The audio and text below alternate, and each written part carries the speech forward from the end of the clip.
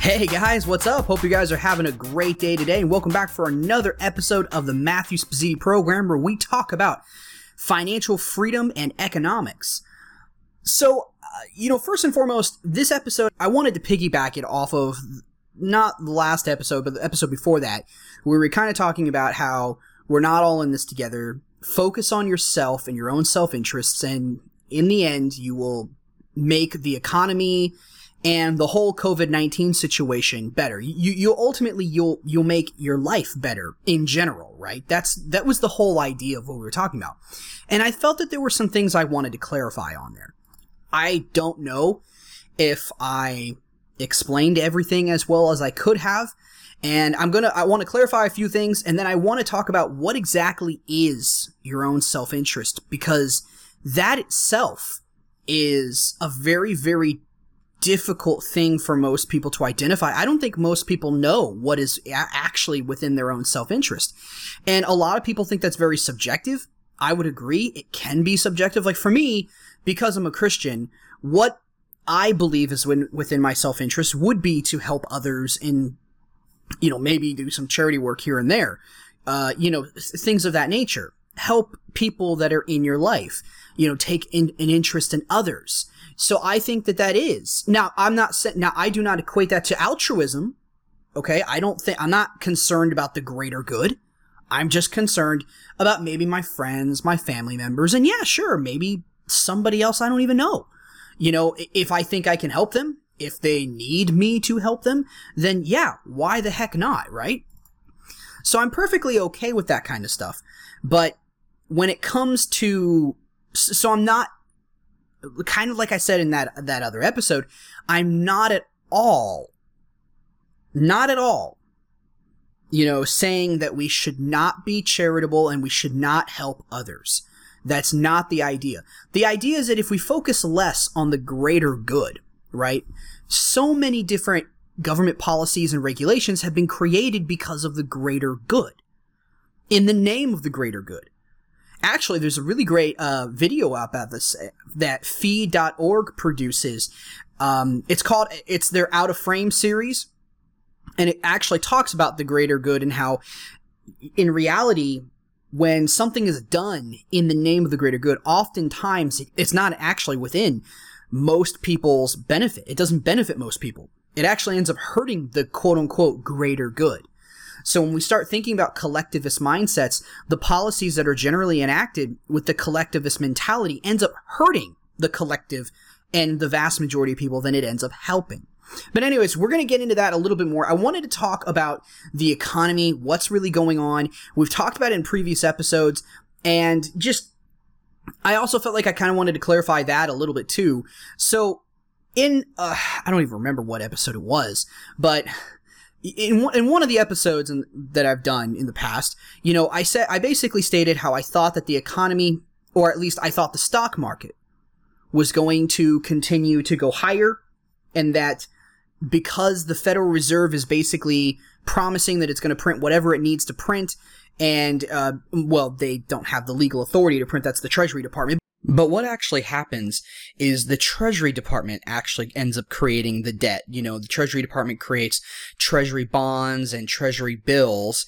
And then the Federal Reserve takes those Treasury bonds and Treasury bills onto its balance sheets. Effectively, a lot of people characterize it as the Federal Reserve is typing in ones and zeros and more or less buying up assets by typing in those ones and zeros and things of that nature. So even while the Federal Reserve doesn't have the legal authority to create and print actual money, that is only the Treasury Department that has that authority, the Treasury Department creates the debt, and the Federal Reserve more or less takes that debt and puts it on its balance sheet. That being said, though, the process actually can kind of get a little difficult. But anyways, now that they are basically saying that we will do anything we have to, we will buy any number of assets that we have to in order to prevent the market from crashing. Ever since then, the markets have been going higher. Dow Jones, NASDAQ, S&P 500, Russell 2000, they're all going higher. And right now, the NASDAQ is over 50% recovered. They're all, I believe, over 50% recovered at this point. Now, the question is what's going to happen next? Now, I said that because the Federal Reserve was doing its monetary manipulation, and it was buying bonds, junk bonds, and things of that nature, that ultimately the market may very well rally and continue to maybe even make new highs. I don't know. I certainly think that there's a chance that could happen. But more or less, what I wanted to say was that when I'm talking about the markets, I'm not talking about the economy. Right now, there is a massive disconnect, and I think I mentioned this in that episode too. There is a massive disconnect between the stock market and the overall economy. Now, granted, in the past, people have looked at the markets, and the indexes to try to get an idea and a feel for economic growth. But it's been like this for quite a long time. It's not like it just happened in 2020. It's been this way where the stock markets are not really indicative of the actual economic health, because the economy has been going on a tear for a long time now, and yet, or at least the markets have, and the indexes have, or at least they were, but the economy never really had the fundamentals that it needed to justify that, in my opinion. Like, their savings are still at an all-time low. I mean, people just don't save money anymore. They spend every freaking dime that they make. Most debt that's in the economy today is non-productive debt. It's what Robert Kiyosaki would call bad debt. Bad debt is debt that doesn't bring money in. So if you go into debt for the purposes of a business and your whatever business venture, maybe you buy a real estate property and then you rent it out so it's bringing in cash flow above and excess what you borrowed, that would be considered positive debt, according to Robert Kiyosaki. If you borrow money to drive a car, the car is depreciating in value. You're definitely not going to you're not making any money off that thing. Or clothes or furniture, things of that nature, then that is where he would start classifying that as bad debt. It's non-productive debt. And a lot of debt, I'd say probably the vast majority, I'd say a big portion, if not the majority of debt today, is non-productive. I think actually the student loan debt is the biggest form of debt that exists today, I believe, and I'd have to look at the numbers again, but student loan debt, now you could probably say that it's productive, but most of the time people are making far less money than they actually went in debt for. I know some people who have actually gone and gotten doctorate degrees, and the jobs that they're working are paying them a pittance compared to what they went into debt for. Yeah, granted, that was their choice, and they should have thought a little bit better about that decision, the financial implications, the return on investments, and things of that nature. They should have thought about that before doing it, but there's a lot of people that end up doing it. I'm one of them. I got a bachelor's degree in business administration, and I'm not using that degree. I mean, I'm a stay-at-home dad that's trying to, do a podcast, YouTube channels, blog, basically trying to create an online business for myself. Do you really think that business administration degree is doing anything for me? No, I don't even remember half of the classes I went through. I don't remember hardly anything from my college career. I mean, I remember a little bit here and there, but not a lot. I mean, they try to shove so much information down your throat. I mean, really, you're not going to retain most of it. That said, though, I wanted to make the distinction again. The stock market, when I'm talking about markets, I'm talking about the stock market, I'm talking about the bond market. I'll usually identify what I mean by markets. But, when I'm talking about the markets, I'm not talking about the economy. The economy, as it stands today, I believe, there are 33 million people that are unemployed. So, look, the economy is not doing well. And I was actually just reading an article from John Malden. If you guys don't know who this guy is, he's really, really good. He's from Dallas, Texas, and I think he lives in Puerto Rico now, but he basically, what he does is he has this economic newsletter he calls Thoughts from the Frontline. He's not an economist, not a professionally trained economist or traditionally trained one from a university or anything. I think he majored in divinity, actually, but he kind of had a financial advising firm. I think he helped a lot of people with their investments and things of that nature, which, but that being said, how would you say, his viewpoint on the economy, how he interprets economic data is, in my opinion, very, very good. I don't always agree with everything he says, but his economic ideas are astounding. Now, I don't know if he is a Austrian economist. I don't think so. I know he's talked about Friedrich Hayek on a number of occasions, but I don't think that he's a free market kind of guy. I mean, he does talk about how the markets need to be free to some extent. He does talk about how, you can have too much regulation, too much manipulation of the markets and things of that nature. So he does talk about that, but I don't know if I don't think he goes as far as the Austrians would. So I guess you could kind of think about him in the way of maybe more of a Chicago school economist, but maybe not quite even to that extent. So I don't know exactly, but the way he interprets the economic data is pretty cool. And I like to listen to his ideas. He's not always right, but I think he has a great way of interpreting economic data and predicting what he thinks is going to happen. And I always like to read his articles and just kind of get an idea of what is going on. It just helps me to get a better image. And the best part is, it's free. Thoughts from the Front Line, you go to maldeneconomics.com, Thoughts from the Front Line, you can sign up for it, and it's free. If you guys want, I'll post a description in the link below, but it's great stuff. It's absolutely amazing. So I would highly recommend, if you guys don't read his stuff, he sends a letter out to his email list probably about every week over the weekends and stuff. And they're pretty long emails. That being said, though, he was under the impression that we're just at the beginning of all this. That in the end, there's going to probably be more job losses. The economic turmoil is going to get worse. And that there may even be the trade war fears are not completely over. And he's under the impression that it's going to get worse before it gets better. And a lot of people are kind of thinking that once everyone starts going back to work, a lot of people are thinking that things are going to start to get better and overall we'll have a more V-shaped recovery. That's not what he believes. He believes that we're just getting started. There's a lot of Austrians out there who feel very similar.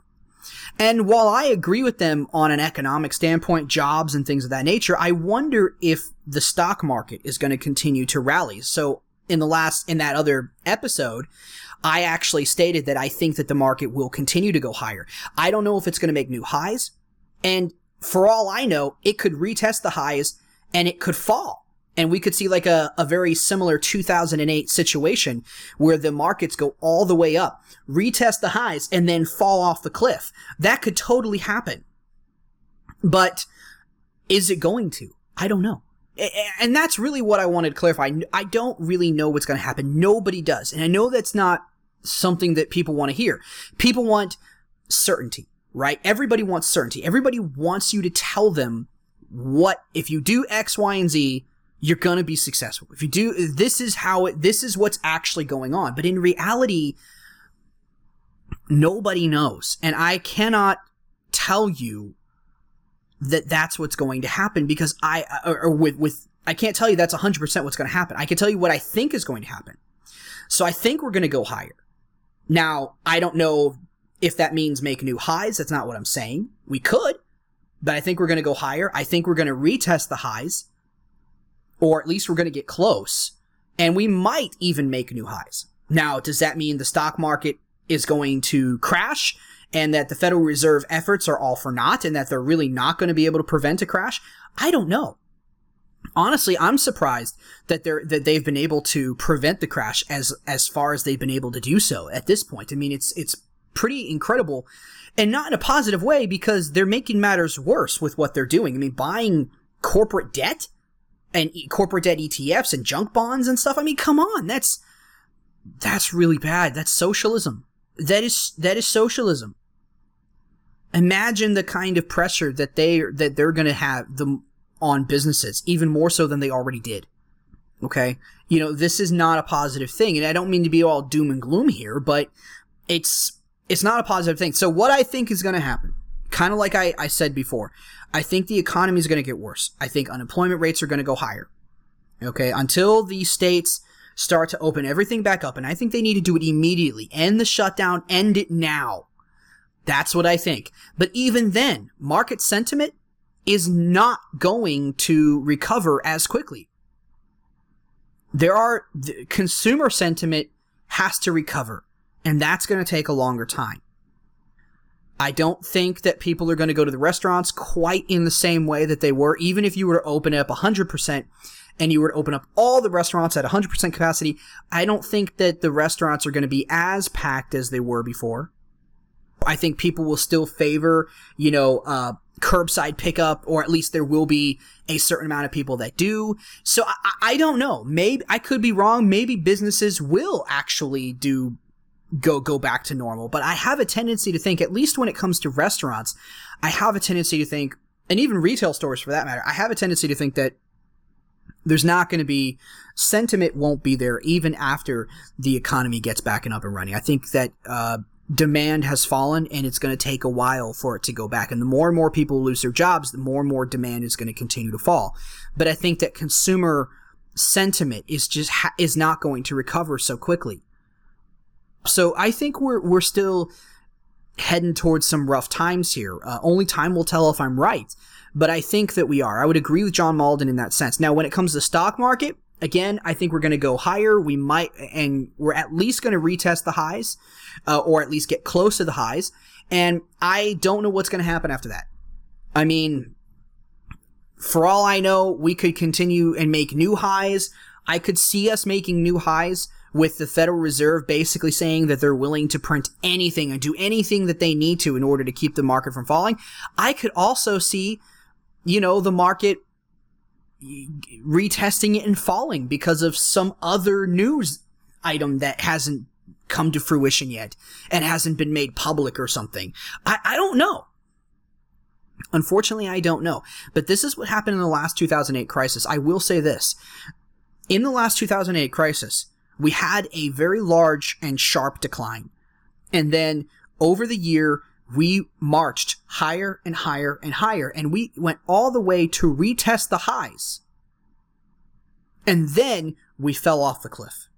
So as investors became more positive, as people started to jump in the markets more and more and more, it got worse. Now, is it going to happen exactly in that same way? Again, I don't know for sure, but it might.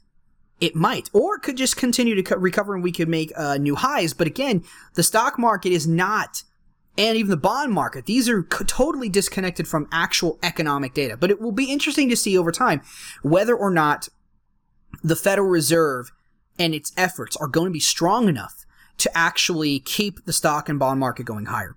That being said, though, let's go ahead and jump into the topic that I really, really honestly wanted to get into at the start of this episode. So, in the last episode, I made the statement that we are not all in this together. And in truth, we're not. We just aren't. Okay? Now, I'm not trying to say hide in your house, don't help anybody, harden your heart type of stuff. I'm not trying to say that. I am, however, trying to say that if you focus on your own betterment, if you focus on bettering yourself, learning a new skill, trying to make more money, improving your family's your relationship with your family, things of that nature, when you focus on those types of things, you're going to make your life and other people's lives around you better. Now, so how I say this is I say you need to focus on your own self-interest. But here's the question, what is your own self-interest? So many people, I think, personally get this wrong. And most people don't even know what is their own self-interest, and in fact, act against their own self-interest in most cases. And I think this is really the problem. There are lots of people out there that think that they're doing their own self-interest, and they're acting within their own self-interest, and in reality they're not. They're actually acting against their own self-interest. They're just too blind to see it. For example, I wanted to kind of give you guys this example and just to help you kind of understand what I'm saying. I knew a trader in the past who he was getting into trading for the first time, and he took this course and he was really excited. He started trading, but he never did any backtesting. He just wanted to trade, and he had this motivation. His incentive was that he wanted to make money. He wanted to make it fast. And, you know, this is the story of most traders, isn't it? Where they want to basically, the minute they learn how to trade, they don't want to do the necessary work, and they want to go out there and they want to try to make a lot of money, and they don't want to wait. They think they're acting within their own self-interest, and this trader certainly did. He thought he was acting within his own self-interest. He thought he was getting out there. He didn't think it was within his self-interest to take more time to do all the necessary work. He thought he had a plan that he was taught, or he had a strategy that he was taught, and he thought the best thing for him was to go off and trade that strategy, even though he never tested the strategy to know whether it was positive, and whether it was positive on every single market and every single stock that he was trading it on. So, you know, he ended up making a lot of money over time, and things were looking very, very, very good for him. But because he didn't have a trading strategy, because he never tested the strategy, he didn't really believe in the strategy. And unfortunately, he had a hard time seeing that. And eventually, he blew up his account. He thought he was acting within his own self-interest. He thought he was doing what he needed to do to make money and to make it quickly. And he thought he was doing the best thing he could for himself, right? He thought that this was better. But in the end, it was not. And it ended up hurting him very, very bad. Now, I tell you that because I want you to understand and to try to give you an example. I mean, this guy, he lost a lot of money. And he's a very talented individual. He has the potential, but he refused to do what is necessary in order to become that success. But look, there are so many people today that act against their own self-interest because they don't know what is actually within their self-interest. Sometimes I do it too. Everybody does it. We all think with our limited view on the future, and with our limited information that we have, given the circumstances that we're in, we all act in a certain way, thinking that it's within our own self-interest. We all act in ways that we think are going to benefit us. But only time will tell, and sometimes time tells us that our decisions were actually did not benefit us at all. It actually ended up hurting us. And this is something that does happen. So how do we determine what is within our self-interest? Well, first and foremost, I think we need to ask ourselves who we are. Who are you? Who am I? If you don't even know who we are, then and our desires and our hopes and our dreams and our fears, and how on earth are we ever going to be able to know what is within our own self-interest? How are we going to know what's really going to benefit us in the long run? So that's the first thing, is we need to ask ourselves that question, really sit down and really start to focus on ourselves in that sense and start to ask ourselves, who are we? What are our goals? And then after that, we need to, like for me, I'm a Christian. Okay, so I believe that it is within my own self-interest to help others. But anyways, the idea here that I'm trying to get across to you is it's so hard to know what is actually within your own self-interest. So I guess the overall message here is that we are all imperfect people. Perfection is not long for this world, and we are all imperfect human beings. So it's going to be impossible for us to perfectly act within our own self-interest. And there are going to be many times throughout our lives where we don't act within our own self-interest because we don't know what is actually within our own self-interest. I would say that if you want to really know that, go read the Bible, right? That's what I would say. I would say that kind of stuff, because that helps you to understand what is within your self-interest, because God has plans. I mean, God has, in the Bible, there are many, many, many verses that talk about what would benefit your life by serving God and things of that nature. Now, if you're not a Christian, then that's fine. But you still need to understand, what is it that you believe in? You need to understand who you are. What's your identity? What are you tying your identity up in? Or what are you tying to your identity? Who are you? And then, what would be within your own self-interest in that sense? So we can't really know that without knowing ourselves. And we need to know ourselves in order to figure that out. But in the end, even though what is within your own self-interest may be a subjective thing to some people, I think that there are many, many, many things that are within your self-interest and not within your self-interest that benefit you and hurt you. And it's black and white. And it's not subjective. Things like going into debt for a vacation. There's lots of people that think that that's going to benefit them to go on the vacation. They don't care about the finances. They're just going to put it on a credit card or take a personal loan out, and they're just going to do that. But what in reality they are doing is they're pulling consumption that is in the future, and they are pulling that future consumption into the present. And as a result, they will not be able to consume as much in the future. And they won't be able to save as much. They won't be able to invest as much. They won't have as much disposable income, because then now they're going to have to pay that debt off. And at a high interest rate too. And in reality, because they took out the debt to go on this vacation, the vacation ended up costing them a lot more than it would have had otherwise. You see, this is not within their own self-interest to do, but they think it is. They're so short-sighted. They don't understand finances. There are so many things than just, religion and personal decisions, with regards to friends and family members. There's tons of financial decisions that are made as well. Investing decisions, things of this nature that are all made under the guise of benefiting ourselves, or at least the hope that it will. But in the end, it doesn't. And so there are black and white. This is right. This is wrong. This will benefit you. This will hurt you. This is within your self-interest. This is not. There are many, many examples of that out there. When it comes to personal finances, there are tons of examples. Okay?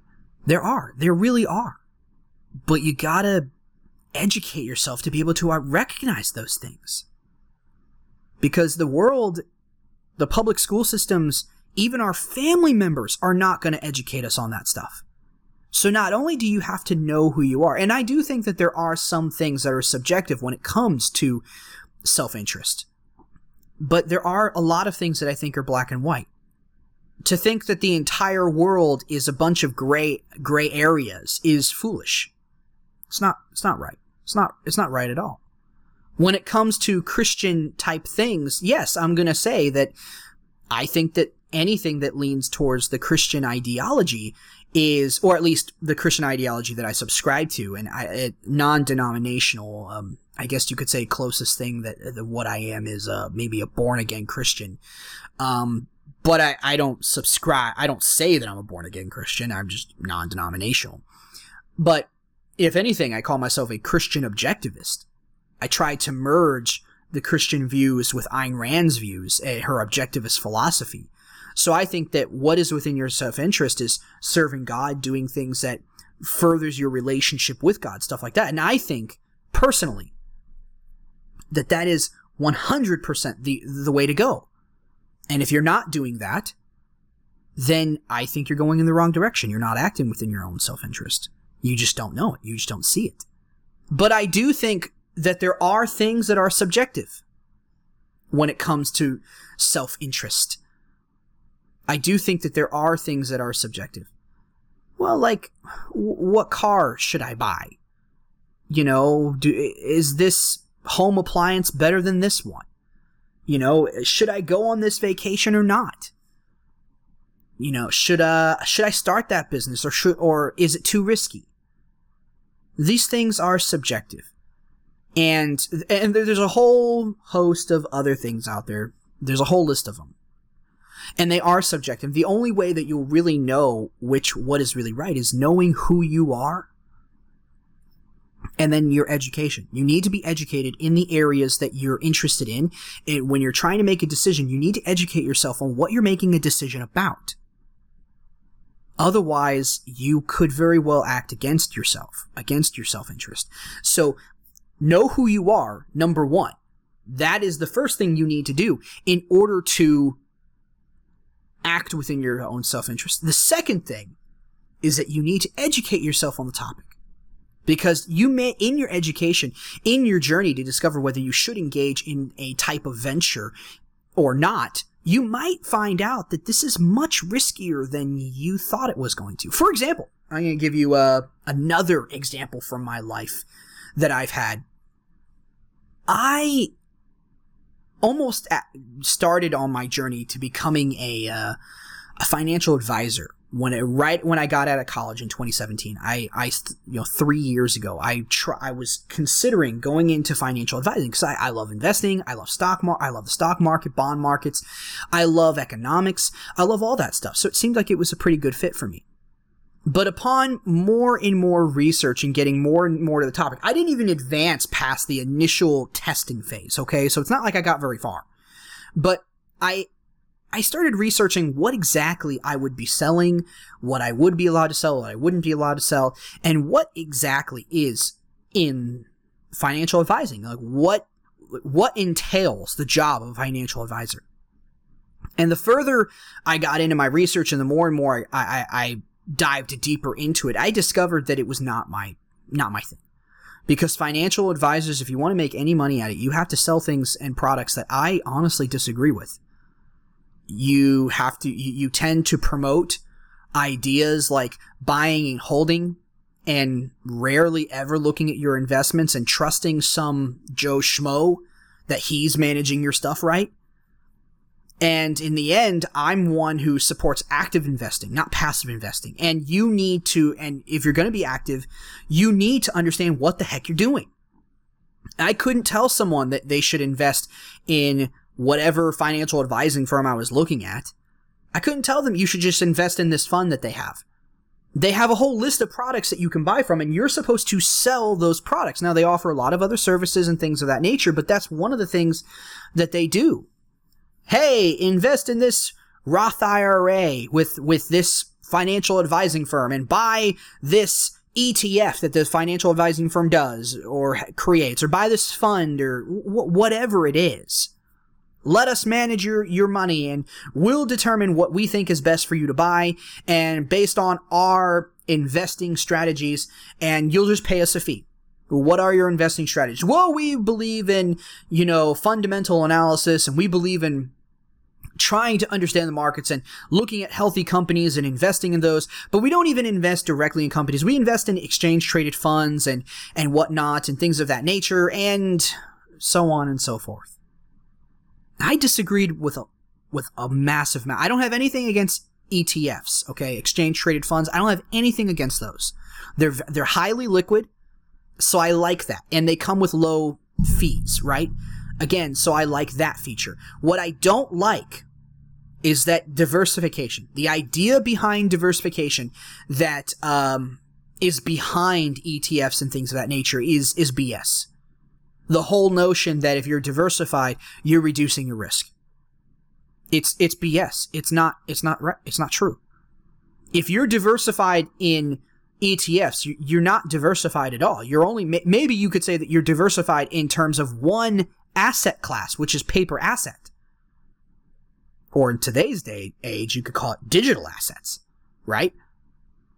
But when it comes to that, you're only diversified in one kind of asset. Which, according to Robert Kiyosaki, there are 4, I believe. And then on top of that, you're only diversified with regards to one strategy. The guy that actually created modern portfolio theory, which I think is where the whole ideology of diversification, the whole investing theory of diversification came from, is he didn't intend it to just be within stocks to one asset class or bonds or whatever. He intended it to be applied to everything, from strategies to asset classes, you name it. Diversify it all.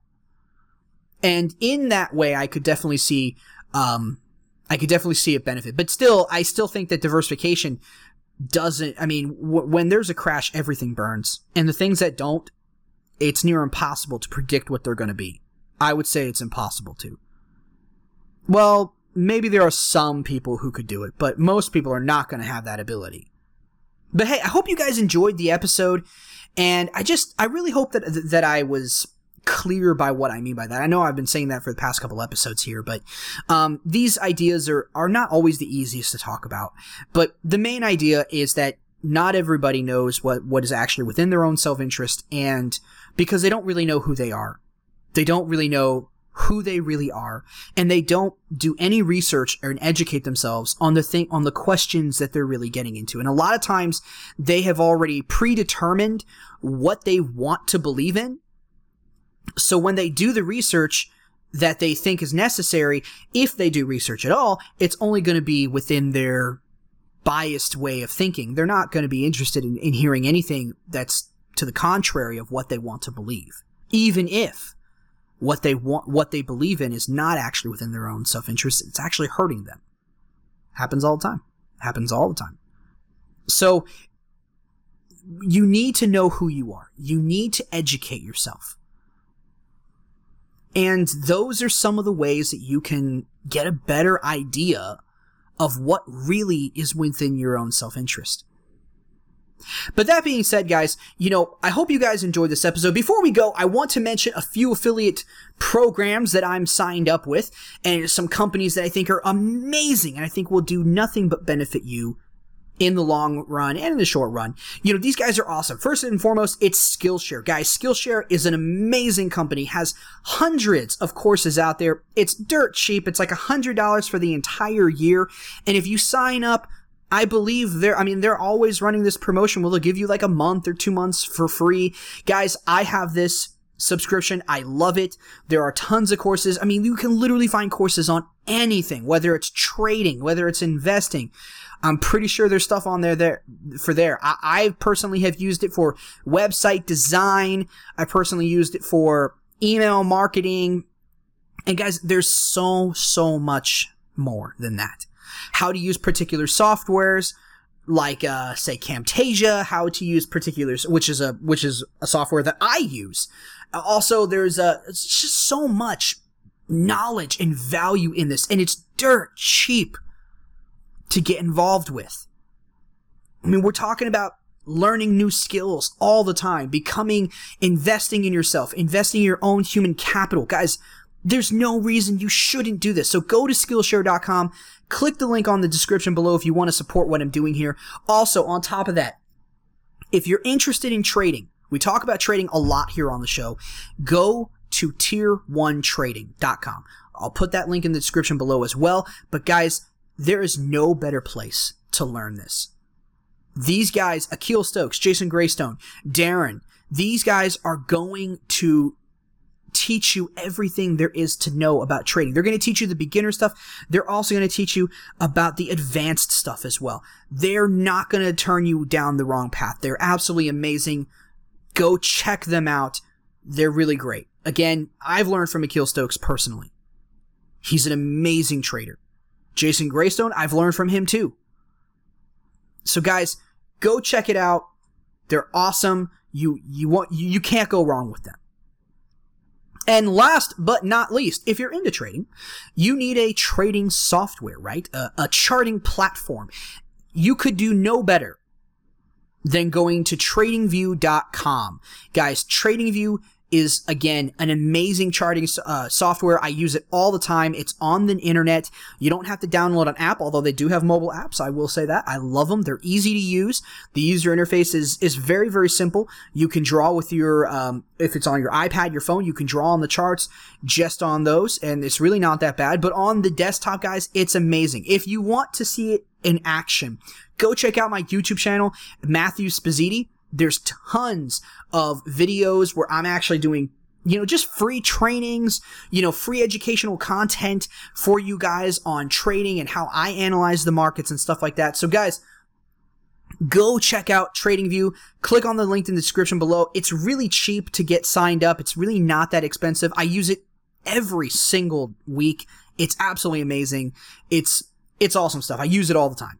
And I really wouldn't look at for any other platform. And you can trade directly from the charts. They actually have partnered with different brokers and stuff, so you can actually trade straight from the charts. I can't tell you how amazing it is to not have to look at your broker screen on one screen and then your charts on another screen. It sucks. You don't want to have to do that. You won't have to do that with TradingView. So, guys, if you're interested in any of that, it's a huge compliment to me. If you decide to get involved in any of those affiliate programs, yes, I will be compensated if you decide to. And hey, it's a great way for you guys to support the show, and there will be many, many more ways to come. Many more ways for you guys to support me in the show and everything that I'm doing here. That being said, guys, hey, go check out the website, newmillenniumwealth.com. Go check out the podcast, the Matthew Spazzini program.podbean.com, or just go to the website, New Millennium Wealth, or iTunes. iTunes is a great way to too as well. If you're viewing this on YouTube, make sure to like the video, subscribe to the channel, and yeah, go check out all the other stuff. We got Twitter page. I think it's a New Millennium Wealth W1. I'll post a link in the description for all the others. This Facebook page, a whole bunch of places. You can easily get it. You can easily follow along with what I'm doing. If you like what I'm saying, if you like this kind of content, then get involved. Start following me. It's only going to get better from here. Guys, also, last but certainly not least, make sure to share the show. I want to continue this message and to continue growing this message of financial freedom and economics to as many people as we can possibly reach. I think it's important that people need to stop focusing on politics, stop focusing on the things they can't change, they can't do anything about. They need to focus on themselves. I think it's a very empowering message, and if you do too, make sure to share the show. If you'll do all that for me, guys, and I know it's a lot, but hey, you guys can do it. Y'all are awesome. If you do all that for me, I'll see you guys in the next episode. As always, know the risks, plan accordingly, and have a good day.